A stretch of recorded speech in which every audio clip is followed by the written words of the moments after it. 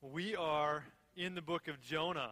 This is the third year that we've gone through a minor prophet in the time leading up to the Christmas season, as we recognize that all of the Old Testament is pointing forward to the Christ who was yet to come. And so as we, in this Advent season, look forward to once again celebrating the coming of Jesus, we go through a minor prophet again. And so we started last week, actually, in Jonah 1. This week we're in Jonah 2. Next week, Jonah 3. And the following week, Jonah 4. That's the plan. And so last week was the big chapter in Jonah. There were 17 verses. This week there's only 10 verses. And it's probably, chapters 2 and 4 often get ignored when the story of Jonah is told. But an incredibly important chapter right here in Jonah chapter 2. Now, recognizing that there were a lot of people that are regularly here that were gone last weekend already, and some are still gone this weekend, and then a number of family and guests and visitors that are here this weekend, I'm just going to do a quick review of Jonah chapter 1, because even if you were here, it's good for us to hear again the context so we get into Jonah 2 in a good spot. But in Jonah chapter 1, three main points that we looked at last week, and a ton of application. It was just a rich chapter that not only told the beginning of the story of Jonah really well, but also could have so many points of application in our own lives. So Jonah, a man who existed and who really lived and who really went through the things that are told here in the book of Jonah in the 700s BC. Not sure when this book was written or who wrote it even, but it was inspired by God, and so is in the Holy Scriptures. And so we get to Jonah 1, and we learn, first of all, that there is an omnipresent God, a God who is present in all places, and he pursues Jonah with his word. But Jonah disobeys God's command to go to a great city. Right? God had told Jonah, go to Nineveh, a place filled with evil people, an evil city, and God tells Jonah to go there. Jonah says, no. Points of application for us that came out of that were this: God desires to reach the nations. Do we? Secondly, we said, what is God calling me to, and am I being obedient? We had to wrestle with that a little bit. And then we also looked at this question: do I long to be in the presence of the Lord, or am I running away from him? And then we looked at the second point. The middle of the story in Jonah chapter 1 said the omnipresent God pursues Jonah and the sailors with a great storm. So Jonah runs away. It says 2 times in the first verse he's trying to get away from the presence of the Lord. That doesn't work because God is present everywhere. So Jonah thinks he's running away by getting a ticket to one place called not Nineveh, right? And so he's going away, yet God doesn't go away. God pursues Jonah by hurling a great wind that causes a great storm. And not only is he pursuing Jonah, he's pursuing the pagan sailors that are on the ship with Jonah. So some application points from that were, well, you can't flee from God's presence, and also that our disobedience affects others. Right? We see how Jonah's disobedience brings about this life-threatening storm for these pagan sailors. Yet, we also recognized that God can use even our disobedience for his purposes. Because through that, these men get to hear of the God of the Bible and see his great power, and they vow to make sacrifices to him, acknowledging him as the true God. And then finally, we got to verse 17, the last verse of chapter 1, and we saw the omnipresent God continuing to pursue Jonah with a great fish, because Jonah was thrown overboard, knowing that he was the one who had caused the storm. He asks them, he tells them, this is what you need to do. So they throw Jonah overboard, and as Jonah is sinking into the depths to his destruction, God, by his grace, pursues Jonah by sending a great fish to swallow Jonah up. Jonah would spend 3 days and 3 nights in the fish, and that's where we left off here when we get to chapter 2. So now we're going to hit today Jonah chapter 2. And Jonah chapter 2 seems interesting because most of Jonah chapter 2 is just a prayer. It's just Jonah praying inside the belly of the fish. If you just had verses 2 through 9, if you cut off 1 and 10, you'd look at that. You'd assume that you're reading out of the Psalms, right? But here it is, Jonah sitting in the belly of a fish and praying. So we have in chapter 2. You're wondering, the scope in chapter 1 was so big. God is going after the Ninevites, and he's sending Jonah to do it. And now here in chapter 2, the setting gets so much smaller. It's inside the belly of a fish, zooming in on this one man and his call out to God in the midst of his distress. It's interesting to see how this fits in. It almost feels like it doesn't fit. It's like, well, shouldn't this be somewhere else? Why in a book that's only 48 verses is one whole chapter devoted to Jonah's prayer? We're going to look at that this morning. We see Jonah in chapter 1 being disobedient. In chapter 3, he's kind of externally obedient. And in chapter 4, we get to see his heart that seems to be pretty hard yet and not filled with much compassion. But here in the middle of it, we see a little glimmer of hope for Jonah. Jonah's praying finally in chapter 2. And so let's go ahead and take a look. Here's the big idea today. Give thanks to the God who pursues us with his grace, even when we're definitely guilty and in a dark place. Right?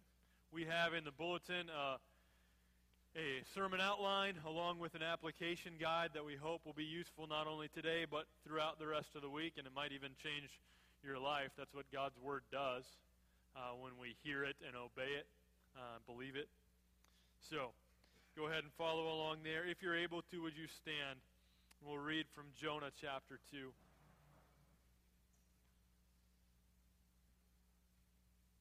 Let's pray first. Heavenly Father, in your word you tell us in Jonah chapter 2, and as Jonah prays to you, he's praying from a dark spot, very literally, but also recognizing the pit that he's gotten himself into. Trusting that there might be some people here even this morning who find themselves in a dark place. Maybe nearing the bottom of the pit or wondering if they might already be there.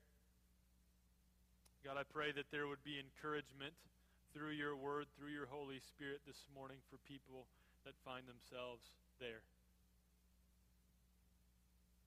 And as we look at this prayer, this psalm of thanksgiving from Jonah, I pray that you would cause our hearts to be thankful. And for hearts that are still hard in here today, hearts that have not been softened, hearts that have not been made new through faith in Jesus, I pray that you would cause even that work to happen in this place this morning. I can't accomplish that, but you can. Pray that you would. In Jesus' name, amen. Let's read the word of God from Jonah chapter 2. Then Jonah prayed to the Lord his God from the belly of the fish, saying, I called out to the Lord out of my distress, and he answered me. Out of the belly of Sheol I cried, and you heard my voice. For you cast me into the deep, into the heart of the seas, and the flood surrounded me. All your waves and your billows passed over me. Then I said, I am driven away from your sight, yet I shall again look upon your holy temple. The waters closed in over me to take my life. The deep surrounded me. Weeds were wrapped about my head. At the roots of the mountains I went down to the land whose bars closed upon me forever. Yet you brought my life up from the pit, O Lord my God. When my life was fainting away, I remembered the Lord, and my prayer came to you into your holy temple. Those who pay regard to vain idols forsake their hope of steadfast love. But I, with the voice of thanksgiving, will sacrifice to you. What I have vowed I will pay. Salvation belongs to the Lord. And the Lord spoke to the fish, and it vomited Jonah out upon the dry land. You can be seated.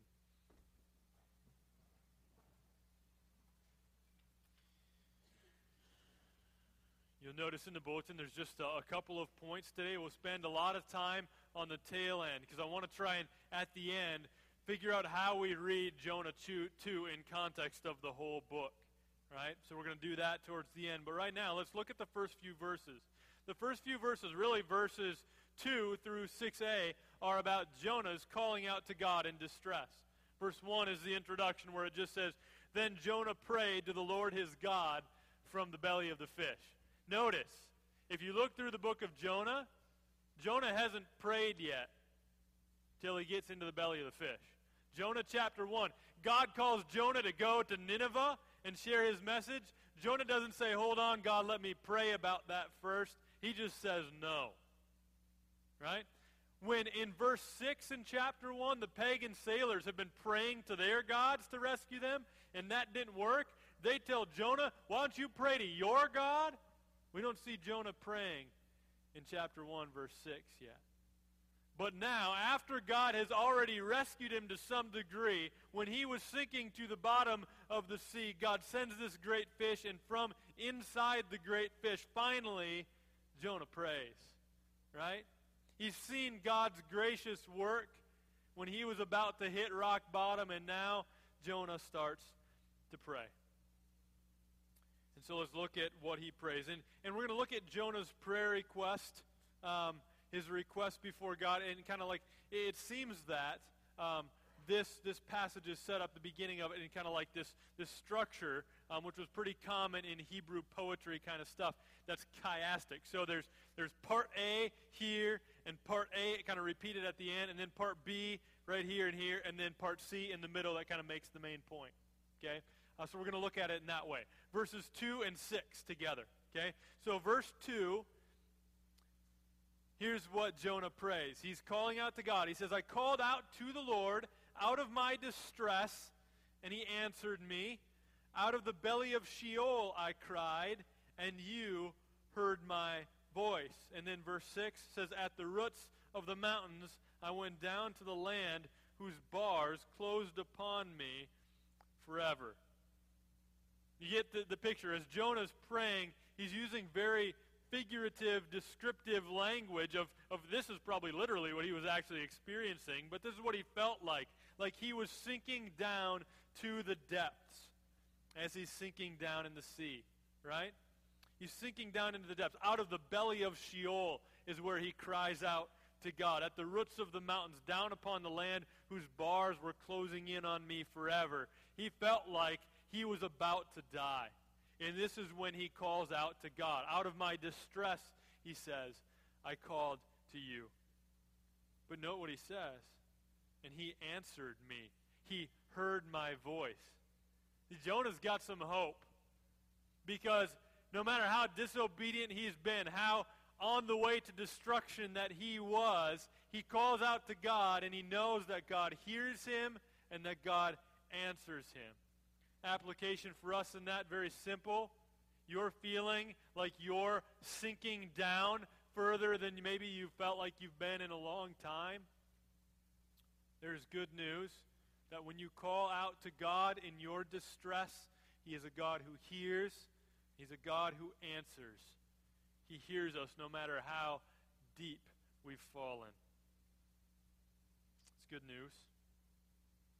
Verses 3 and 5 say, "For you cast me into the deep, into the heart of the seas." Notice that he says, "For you cast me into the deep." It was the pagan sailors who had cast him into the deep, really, but Jonah recognizes that this happens under God's sovereign hand, that he deserved it from God as his punishment. So he says, "For you cast me into the deep, into the heart of the seas, and the flood surrounded me." Listen to this language. "The flood surrounded me. All your waves and your billows poured over me." Anybody ever been in this situation, even just in water, where you're feeling like you don't know if you're going to take another breath again, right? Like the water is coming in, and maybe you're not, because we live in Iowa, so we don't do water very much, right? And you get in, even like a wave pool at an amusement park. That's scary, right? I mean, it just keeps coming. They just keep coming, and you kind of wonder if you're going to get up and get another breath. That seems to be the kind of picture that we're getting from Jonah. "All your waves and your billows passed over me." And then in verse 5, "The waters closed in over me to take my life. The deep surrounded me. Weeds were even wrapped about my head." You get this picture of him just kind of being tossed. He doesn't even know which way is up anymore, right? So that's what Jonah is experiencing, and he's saying, when I did that, you're hearing me, you're answering me. Again, application, encouragement for us is Maybe that's where you feel like you're at in your life right now. You're in this chaos of life where you're not even sure which way is up anymore. You're just getting tossed. It's like one wave knocks you over and you're just about to get up, and here comes another wave. You know what that feels like? And again, we have confidence that as we cry out in our distress, we have a God who hears and a God who answers. Verse 4 then is kind of the one at the center of his request. Here's what it says in verse 4. Then I said, I'm driven away from your sight. Remember, that's what he wanted. Remember that from chapter 1? Jonah was trying to get away from the presence of the Lord. Now he's got what he wanted. He thinks, but not really, because you can't get away from the presence of the Lord. God has sent a storm. God has sent a fish. Now Jonah is inside, in the belly of the fish that God has sent to rescue him. I'm driven away from your sight, but then he says in the rest of verse 4, yet I shall again look upon your holy temple. I don't know if you call this repentance, but he's kind of, it's repentance-ish. Okay?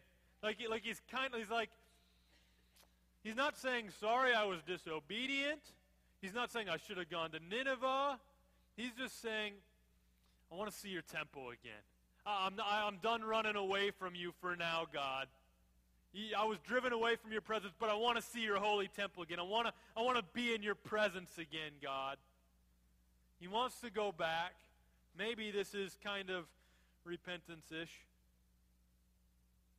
He talks about turning around, but he's got confidence, some sort of confidence that God is going to allow him. He says, yet I will look again upon your holy temple. Right? Application for us, if this is where you're at, maybe you feel like you've hit rock bottom. Maybe in many ways you're like, I know how I got myself here. Maybe it's just circumstances in life that have you there. And you're looking at your life, you're looking at your marriage, you're looking at your job, you're looking at stuff. You're like, I'm kind of in a pit of despair right now. So here you sit in the dark belly of a fish, crying out to God, wanting things to be different than they are, praying to him because you're like Jonah. Like, I don't have it all together, I know that for sure, but I have some hope that I'm going to see God, that I haven't gotten away from his presence. I'm going to see him again. Jonah's got that kind of hope at least. Do you? Aren't you thankful? Hey, listen, aren't you thankful that God's response to Jonah and God's response to us is not, you got yourself in this mess, you get yourself out. That's how we respond to other people sometimes, right? But thankfully, that's not how our God responds to us. He does not look at us and say, you got yourself in this mess, you get yourself out. Thankfully, God is not like that. Jonah got himself in this mess, and God's going to get him out. Right? That's what we see in verse 6. So let's go to the second point. Second point, the end of verse 6 says this. Jonah's describing his situation. Then he says, yet you brought up my life from the pit, O Lord my God. Praise God. Verse 7. When my life was fainting away, I remembered the Lord, and my prayer came to you into your holy temple. Jonah says, my life was in the pit. He was in a bad spot, drowning in the sea, going down to the depths of his own destruction by his own disobedience. Jonah was trying to get away from God, but God was still pursuing Jonah, and Jonah gives him credit for it. He says to God, yet you brought up my life from the pit, O Lord my God. And then verse 8 is interesting. It's like in the middle of his prayer, he's kind of preaching. He says, those who pay regard to vain idols forsake their hope of steadfast love. He noticed that with the pagan sailors, right? They had been crying out to false gods, to vain idols, and it didn't work. The storm kept coming because their false gods weren't the ones that sent the storm. It was the one true God who sent the storm. And now Jonah, recognizing this, says, those who pay regard to vain idols forsake their hope of steadfast love. This is good news. I like verse 8. Jonah's starting to get it. He's getting that you worship any other god, Your hope of steadfast love, I don't know. You're putting your hope in anything other than the one true God, I don't know how it's going to go for you. You're forsaking your hope of steadfast love. And here Jonah is, guilty and disobedient, drowning in the sea, yet he has hope. Why does he have hope? Because he hasn't yet turned to another God. He might not like what the real God is up to, but he's not turned to another God yet. And so he reminds everybody else, those who turn to vain idols forsake their hope of steadfast love. Jonah knows the only place that he's going to get steadfast love, ongoing covenant love, despite his own disobedience, is from the one true God. The God who made the land and the sea, he says in chapter 1, right? So verse 8 is good. Verse 9, it's all good. It's scripture, right? Verse 9 says this, though. Jonah sounds an awful lot like the pagan sailors did in verse 16 of chapter 1. In verse 16 of chapter 1 it says, Then the men feared the Lord exceedingly. They offered a sacrifice to the Lord and made vows. So the pagan sailors do it first. And now in chapter 2, verse 9, Jonah says, But I, with the voice of thanksgiving, will sacrifice to you what I have vowed. I will pay. Salvation belongs to the Lord. Jonah realizes that a sacrifice is needed. So he says, I'm going to come and I'm going to bring a sacrifice to you, God. Praise be to God, on this side of the cross and resurrection, we recognize our own sin, and we don't have to bring before God another sacrifice, right? Because Jesus was sacrificed once for all. Hebrews chapter 10 says it this way, And every priest stands daily at his service, offering repeatedly the same sacrifices, which can never take away sins. But when Christ had offered for all time a single sacrifice for sins, he sat down at the right hand of God, waiting from that time until his enemies should be made a footstool for his feet. For by a single offering he has perfected for all time those who are being sanctified. That's Hebrews 10, 11 through 14. Jonah says, I know a sacrifice is needed. I'm going to make one. We say, listen, I know of my sin. I know a sacrifice is needed. And we can say, praise be to God, one has been made in Christ. He died on the cross for my sins. And then the comment that Jonah makes at the end of his prayer, he says, salvation belongs to the Lord. Jonah knew he didn't get himself out of that mess, right? He was drowning in a sea caused by his own disobedience. Here he is drowning, waves hitting him, water's pouring over him. He feels like he's going to drown, weeds getting wrapped around his head. Salvation belongs to the Lord, he prays. He didn't save himself. He knows it. Salvation belongs to the Lord. Now, what we have to look at in the context of all of Jonah, as I'm reading this, I'm singing, yes, Jonah. I wrote down in my margin, I wrote, salvation belongs to the Lord, yes, so he can give it to whoever he wants, including people that you don't like, Jonah. I was mad at Jonah when I'm reading this.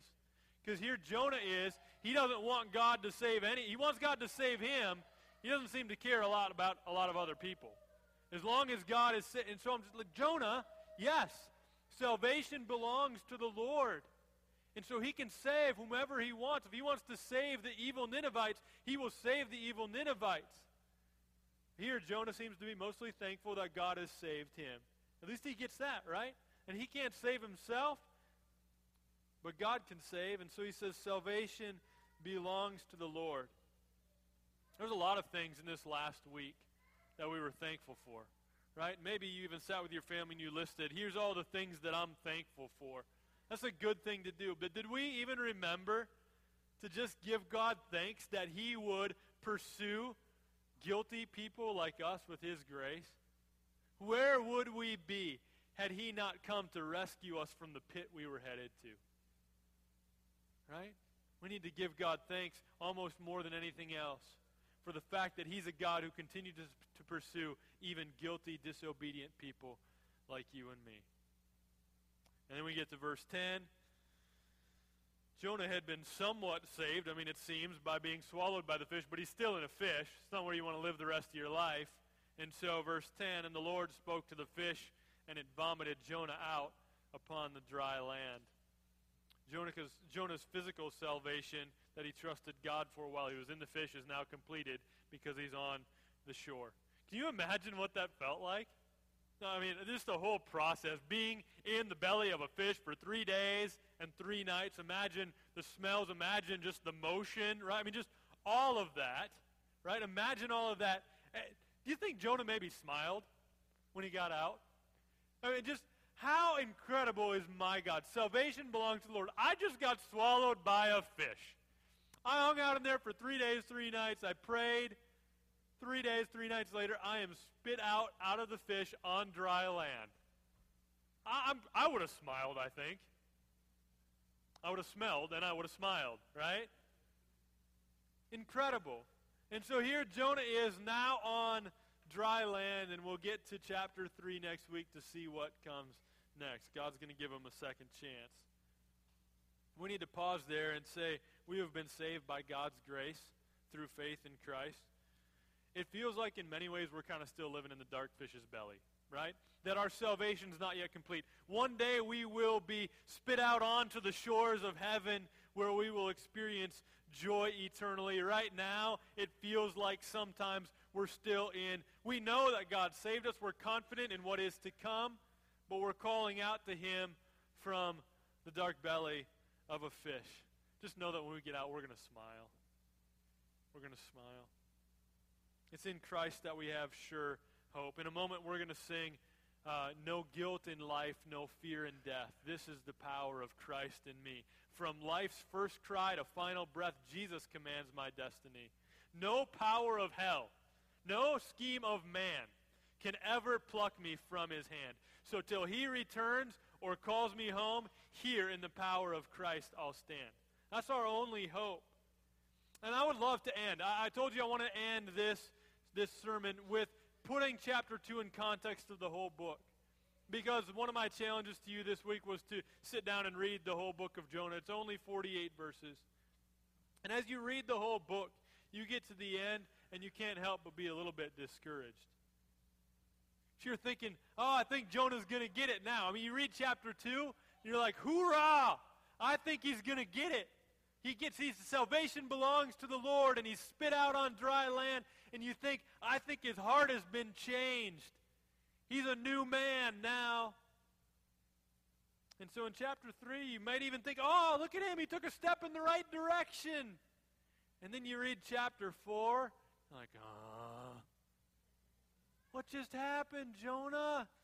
You remember everything you just prayed in chapter 2? Salvation belongs to the Lord. He rescued you from the pit.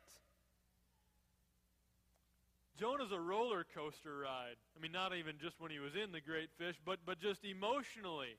It's a roller coaster ride when you go through Jonah. And here's what I want to end by encouraging us with. Jonah was taking a step in the right direction, right? But there's a ton of work yet to do for God in Jonah's life. And it's frustrating when we see God's miraculous salvation in Jonah's life not have the kind of effect that we think it would have. And as I'm looking at this, I'm knowing that a lot of you have been praying for people in your family for a long time. You've watched them, and there's occasionally a time in which you're seeing some things that are really hopeful. Some chapter 2 kind of moments. Look at, they're about to hit rock bottom, and they still know that God's there. They're crying out to God, and you're thankful for that, right? You're thankful that they're crying out to God at least still. You're wondering, maybe they're going to be okay after all, right? They're starting to talk about going to church again, just like Jonah was talking about going to the temple again. I think maybe it's going to turn out all right. But then you find yourself getting discouraged when you see how little effect any of this seems to have on them. I get that. I'm wondering with Jonah as I read chapter 2, Jonah, how you giving God all this lip service, but it doesn't seem like you really trust him. You feel that with others. You see a glimmer of hope. Been longing to see a husband and a dad step up in the family and be a husband and a dad, and you see a little glimmer of hope. You've been longing for her to just say, yeah, I want to come back to church with you, Mom. You long for that to happen again. That hasn't happened yet. And maybe she's starting to talk about it. You see a little glimmer of hope, right? He's not drinking as much as he used to, at least. There's a little glimmer of hope. But then your hopes get dashed sometimes, right?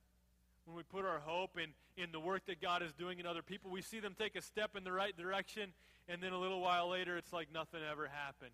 And that can be so discouraging. It can be so discouraging. It's discouraging when I read the book of Jonah. So what's the remedy? That's what I'm going to close. What's the remedy to that? To not ride this roller coaster of, I think God's going to do something now. And we got hope right up about here, and then there's just a dip. It's like, didn't that even matter? Did you forget about how God saved you from that mess you got yourself in? I can read the whole book of Jonah and get discouraged by Jonah. I can look at other people's lives and get discouraged when I see them take one step forward and two steps back. I can look at myself and see how, I thought I had that one figured out, and here I am falling right back again, right? We know that. It can feel so hopeless when we try to put our hope in other people. That's why our hope has to be in Christ alone, right? We fix our eyes on Him. In Him, we have the hope of steadfast love. That's what He said in verse 9, or verse 8 somewhere. Yeah, verse 8. Those who pay regard to vain idols forsake their hope of steadfast love. You want the sure hope of steadfast love, of love that will not let you go even when you let go of it. When you're not hanging on anymore, love that's still hanging on to you. You want that kind of hope? That's found in Christ alone. The message of Jonah is filled with good news.